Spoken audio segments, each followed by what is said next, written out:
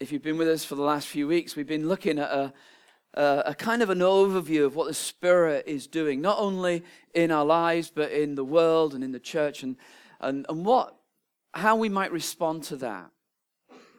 And I began by saying that, in the sort of the second verse of the Bible, the Spirit is at work, and in the final 2 verses of the Bible, the Spirit is making that big plea to his creation. Come, you that are hungry and thirsty, come and receive. And from the beginning to the end of the Bible story, the presence of God by the Holy Spirit sort of is everywhere. And God never leaves us to our own device. He never just says, do the best you can. And more particularly, he never says, these are my standards, just can you work really hard to be that good? Through the death of Jesus and through the power of the Spirit, he enables us to really live for his glory. And today what I want to do is spend a little bit of time talking about the Spirit and the church, really, about what the Spirit would want to do in a church like ours. And indeed, what the Spirit is doing in a church like ours. It's not that nothing and, we've got to ask God to start doing something. But actually, what is God doing pretty much all the time in a church like our own? The passage that we're going to use to reflect on this is that one in 1 Corinthians 12. Before I read it, the only thing you need to remember, and many of you will know this, is that the church in Corinth was probably the most troubled church in the New Testament. It was a place, Corinth itself was this gateway city. And it was a city that was quite promiscuous. It had many ways of being religious. And it was actually quite a difficult place. It was very, very prosperous. It was a very difficult place to be a Christian, really. And the church in Corinth, they had perhaps naturally, in the way that many of us do, had kind of taken on the shape of Corinth. And when Paul writes a letter to the church he founded, he's got to deal with a number of different problems that they've got. But the biggest problem that the church in Corinth have is that they're too Corinth-shaped and not enough Jesus-shaped.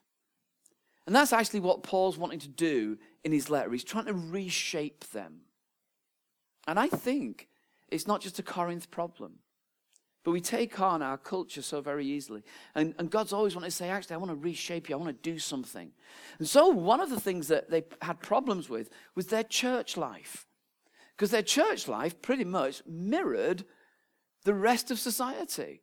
So people were sort of like going, well, we're a group that are for this, and we don't like them people. And some people were going, well, we think we can act like that, but other people were arguing with them. And in the middle of them were a group who said, we're the really spiritual ones, and the rest of you are rubbish.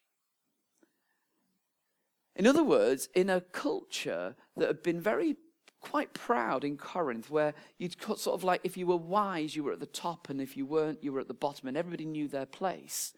Paul's trying to say, actually, it hasn't got to be like that here. God's going to do something quite different if you watch. So, this is how he begins. Now, about spiritual gifts, or another way of translating that would be just about spiritual things, brothers and sisters. I don't want you to be ignorant. You know that when you were pagans, somehow or other, you were influenced and led astray to mute idols. Therefore, I tell you that no one who's speaking by the Spirit of God says, Jesus be cursed. And no one can say, Jesus is Lord, except by the Holy Spirit. There are different kinds of gifts, but the same Spirit. There are different kinds of service, but the same Lord. There are different kinds of working, but the same God works all of them in everyone. Now, to each one, the manifestation of the Spirit is given for the common good. To one, there's given through the Spirit the message of wisdom, to another the message of knowledge by means of the same Spirit, to another faith by the same Spirit, to another gifts of healing by the one Spirit, to another miraculous powers, to another prophecy, to another distinguishing between spirits, to another speaking in different kinds of tongues, and still to another the interpretation of tongues. And all these are the work of one and the same Spirit, and he gives them to each one just as he determines. We're going to come back and look through that passage. One of the questions that needs to be asked from time to time is, what's church for? And every generation of Christians for 2,000 years, every generation have had to ask that question, what are we here for? Because actually, it's easy for us to slip into something other than we were created for. It's easy for us to slip into being a sort of like a little gathering of people who kind of are nice people, we're friendly people, and it's a place where you find friends. And you can easily slip into that. And if you slip into that, there's no bad thing, by the way, of being friendly and being nice and having friends. But it's not why we're here. We're not some sort of like friendship agency for lonely people. Do you know what I mean? To say, are you lonely? We can find you a friend. And then you sort of spend your time looking around going, there's nobody here. Do you know what I mean? We're not a friendship agency. We're not a sort of a place where once a week you come to get a top up with God. And then you sort of do your bit for the rest of the week and then it sort of depletes until you come back into the station to get a fill up again.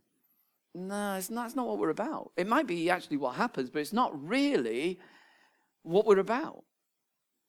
And nor is it actually about encountering God by being led by gifted people. So Ian and the band, the musicians, and we got a lot of musicians in our church, and a lot of gifted people. And it's really nice when they're playing. Yeah? Yeah, it is. It's good. No, the answer is yes. In case some of you are wondering. The answer is yes.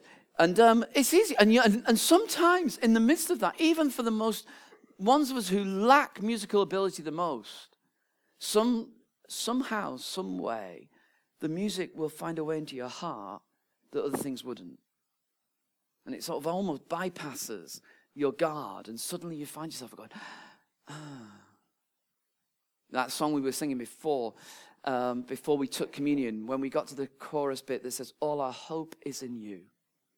For me, that is such a crucial line. And as we were singing it just for myself, it's like, yes, God. Whereas actually, the truth is, 3 minutes before, I wasn't thinking that. I wasn't hopeless. I don't want you to get the wrong idea. I wasn't sort of losing hope. But it's just that actually someone had led me into the presence of God, and I was able to go, yes, God. But actually, that's not the primary reason that we have church. All those things are good things, but that's not what we're really about. Let me tell you what Paul thinks the church is about. Paul thinks the church is a community that has been transformed and is being transformed, that demonstrates a different world. The church is a community that's been formed, that's been transformed, and is transforming so that it demonstrates a different way of living. And the reason we do that is because of that central phrase, Jesus is Lord.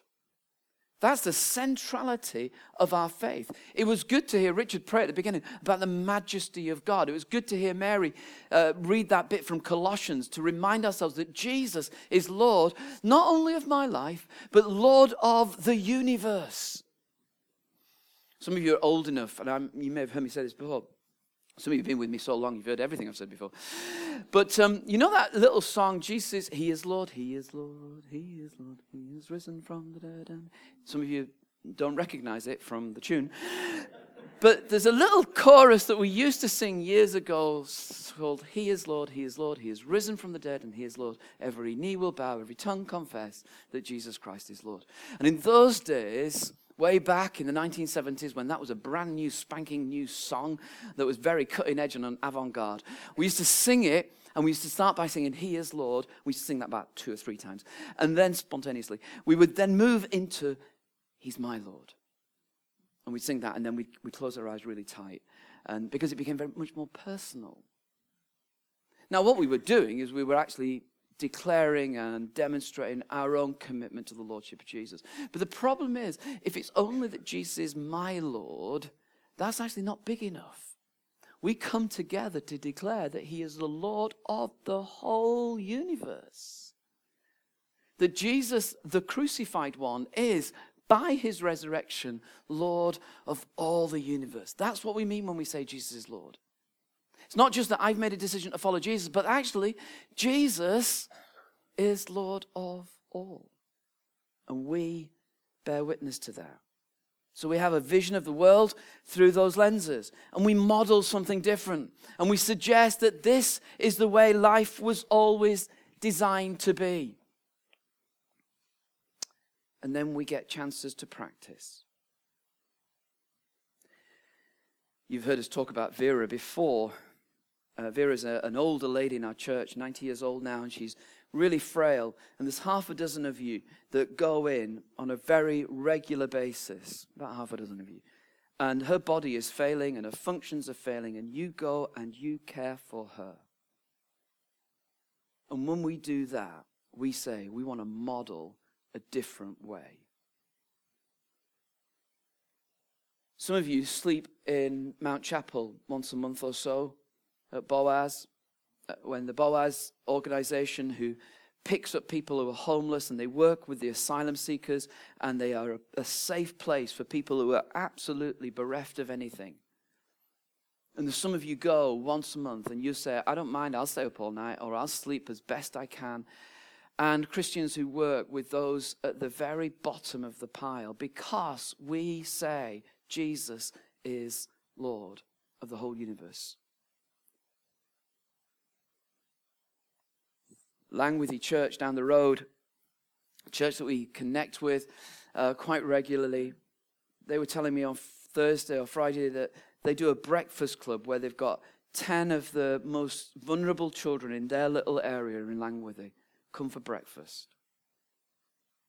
And they said that, as they've looked at it, they realized, and it's obvious really, that when children are in a gentle, quiet place, and they can have breakfast, not with banging music and dancing games, but actually just a really quiet place, that actually that's an environment in which children will thrive, because actually they're going into school fed, which they wouldn't have been, but they're going in a frame of mind that actually they can learn. Why do you do that sort of stuff? You do it because Jesus is Lord. Or the dad who came into the Vine coffee shop 2 weeks ago or thereabouts, and his wife had just given birth to twins, and he just came in to say they'd come and they'd looked for a little group, and they asked Mary, is there a group of mums that meet here? Joe's group. And she said, yeah, there is. And Dad came back in on his own a few days later. He said, I just want to say I'm so grateful that the group of mums who've actually been able to love my wife. You can cry now if you wish, Joe. Why do you do that sort of stuff? Because Jesus is Lord. Why do we do this here? Because Jesus is Lord. Because actually, as I gather with you who I don't know very well, we wouldn't necessarily have met any other way. But actually, we believe that God brings us together to say we've got to demonstrate a different way. This is what it means to demonstrate the Lordship of Jesus. And Paul, in that 12th chapter, he says what the Spirit is doing, the Spirit of God is making it clear. He's making it possible. He begins that that little passage we read about spiritual gifts, which is one way of looking at it, but spiritual things is probably a stronger translation. About spiritual stuff, I don't want you to be ignorant. He said at one time you were involved in all sorts of stuff, but now the Holy Spirit is actually making clear to you that Jesus is Lord. In our world, spirituality is a wide word. It's about, it's from ways of being healthy, ways to cope with the world. But the Spirit of God that was there at creation is there at the end of the story. The Spirit is the one who comes to us and makes it possible for us to say, Jesus is Lord. When I was a kid, I used to read this. when I was a teenager, I used to sit in church services and I used to be quite bored.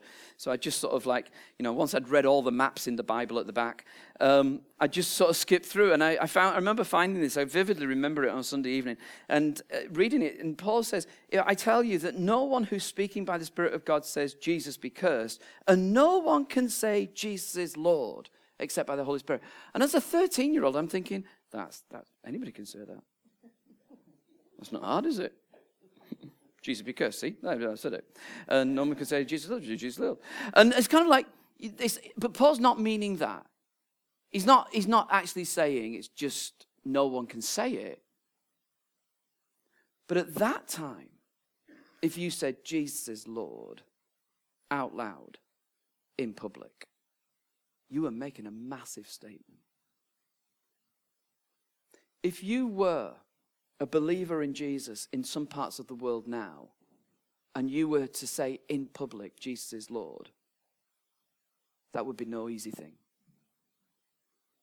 If you're in Saudi Arabia, if you're in the Caliphate area where ISIS is trying to get that stronghold, and you pop your head above the parapet and you say, Jesus is Lord,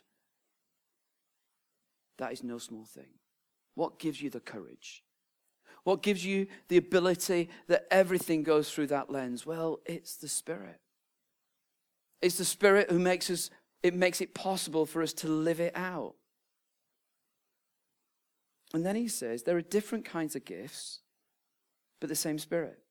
There are different kinds of service, but the same Lord. There are different kinds of working, but God works all of them in everything. And what Paul is getting to is this way that if Jesus is Lord, if we're going to be modeling that, if we're going to be transformed by that central truth, then actually what might we expect the Spirit to do for us? And he uses three ways of saying the same thing, really. There's all sorts of different ways that God is going to use you, but actually it's the same God. And just by the by, the Spirit, the Lord, and the fact that it's the same God, three things saying the same thing. It's kind of like that idea of the Trinity. God, 3 in 1, 1 in 3, actually is working in and through you. And how does that work? Well, Paul makes that big statement. To each is one, the manifestation of the Spirit is given for the common good.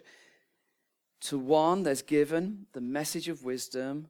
To another, the message of knowledge. To another, faith. To another, gifts of healing. To another, miraculous powers. To another, faith. Have I said that? To another, prophecy. To another, distinguishing between spirits. To another, speaking in different kinds of tongues. And still to another, the interpretation of tongues. What does the Spirit do to a body like ours? To a group like us? He gives us gifts. And the gifts come wrapped in a person. And they're all different. But listen to what the gifts are. Wisdom, knowledge, faith, healing, miraculous powers, prophecy, distinguishing between spirits, speaking in different kinds of tongues, and interpreting them. And it strikes me that all of them, with the exception of tongues, all are needed when you're in a situation where you don't know what to do next. When are you going to need the gift of healing? When you're hanging around with sick people. Val needed the gift of healing when she had a heart attack. When are you going to need knowledge? You're going to need knowledge when you don't know what to do next. When are you going to need wisdom? You're going to need wisdom when you're not sure how things are going to be. When are you going to need faith? You're going to need faith when actually everything looks bleak. When are you going to need miraculous powers? When you hit the wall and you go, there's nowhere else we can go. When are you going to need to distinguish between spirits? When you're in a situation and you go, there's something dodgy here, but can't quite put my finger on it. When are you going to have to interpret different tongues? When someone speaks and you have no idea what they're on about and you have to rely on God. In other words, the gifts of the Spirit come the more we place ourselves in situations where we go, God, I don't think we can do this. You know that I go around lots of different churches and lots of different situations. And you know what? It's that thing, isn't it? When you go somewhere else, if you go to someone else's house, you can see all the things. Ian and Morag, they're getting to the stage where you think you've sold your house. You have sold your house.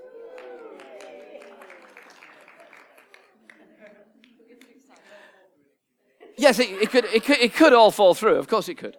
I have to tell you, they told me how they sold their house. They are the worst people to sell a house in the world. So this is how they did it. So at first, Morag was saying to people who were coming, well, we have a few problems with damp. And, and that tap would need replacing. That definitely needs replacing. So Ian said, no, that's rubbish way. So Morag said, you do it. In that classic way. So Ian then comes, and Ian's worse at telling the truth about everything. And yet they've sold their house. It's interesting, when you go to someone else's house, you see things that you've just lived with. Yeah? If you've moved house, you know that. You walk in, you go, I couldn't live with that wallpaper. Everybody says, couldn't live with that wallpaper. And you see it clearly. And sometimes when I work with other churches, you see things really clearly. And it becomes a challenge to ourselves, to me, because sometimes what I see is churches just going, actually, we're for us. We're for us.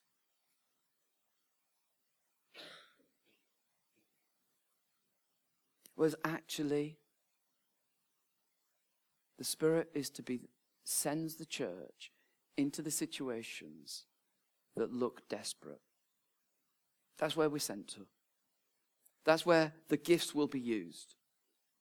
The gifts will be used when you don't know what's going to happen next. You will use the gift of wisdom and knowledge when you're in work and the rest of the team are going, I don't know how this is going to pan out. You will use the gifts of miraculous powers at work where someone says, humanly speaking, this is all going down the toilet. And you're the one behind the scenes praying in life into a dead situation. Faith comes into action where someone says, it doesn't have to be like this. Now, nobody has all of them. So we need one another, because actually, without one another, we're just snookered. We're too small. But the central principle is this: to each is given the manifestation of the Spirit for the common good. That's the basic principle. The person sitting next to you is gifted by the Spirit for the sake of all of us. There is not one of us that's a passenger. There's not one of us. No, you shouldn't laugh, Connie. There's not one of us that you look and you go, actually, we could probably manage without you. There is no one who has not been gifted. And we've been gifted for the good of the church, that the church might act in the situations that look hopeless. I'm coming into land. So let me say some stuff to finish with. So if they are gifts for others, I have a responsibility to be open to using the gifts that I've been given by God. That's the implication. If they're gifts for other people, you've not been given it for yourself, you've been given it for other people. If they are gifts of the Holy Spirit, I can't claim to be the originator. Whatever you might be able to do, or however you see it, it's not because you're cleverer or that you are better read or that you've had better experiences. It's simply because the Spirit has gifted you in such a way. If they are gifts of the Spirit, then I need to use them in a Jesus-like way. I think in Pentecostal circles sometimes, and charismatic circles, sometimes I get worried by the way some gifts seem to be used, because they seem to be used to control people. Whereas actually, the gifts are there that others might thrive, not that others might be. It's simply, you may be using the gifts, but actually you're using them, but not in a Jesus kind of way. And then, if they are signs of the Spirit, then we should expect that we are aware of them. I've got a final slide. And I've looked at this a number of times, and I've lost confidence in the slide, if I'm really honest. So before I get there, I'm going to tell you, this is not the greatest slide I've ever given you. But I've got one thing I want to say. I wonder whether, and this is a genuine wonder, but I'm wondering whether behind it, God might be stirring something. Whether it's time for us to be in places where we don't know quite what the outcome's going to be.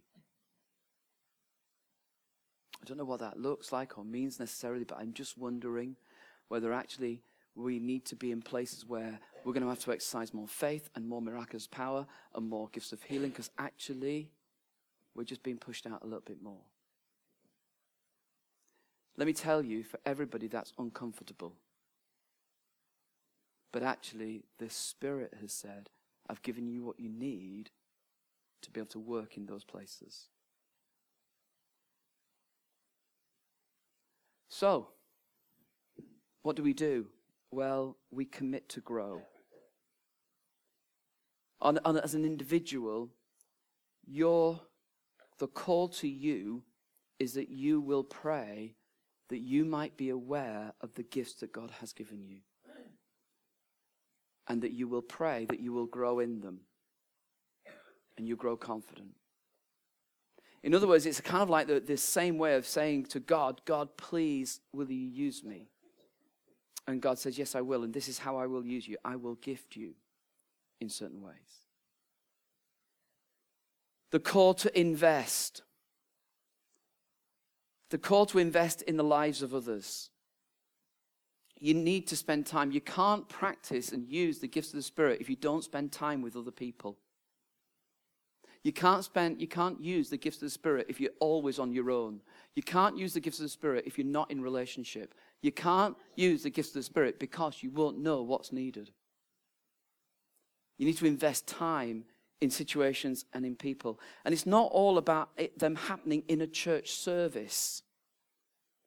But it is about them happening in a church context. So it's not just about what happens in an hour and a half on a Sunday, but actually how are our relationships growing? You need to invest time with other people.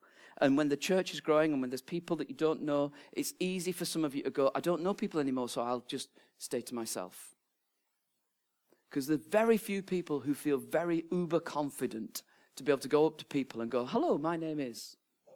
Most of us feel, I can't. So you look around, you go, and increasingly this will be happening to you. Increasingly you'll look around and go, I don't recognize enough people, so I'll go.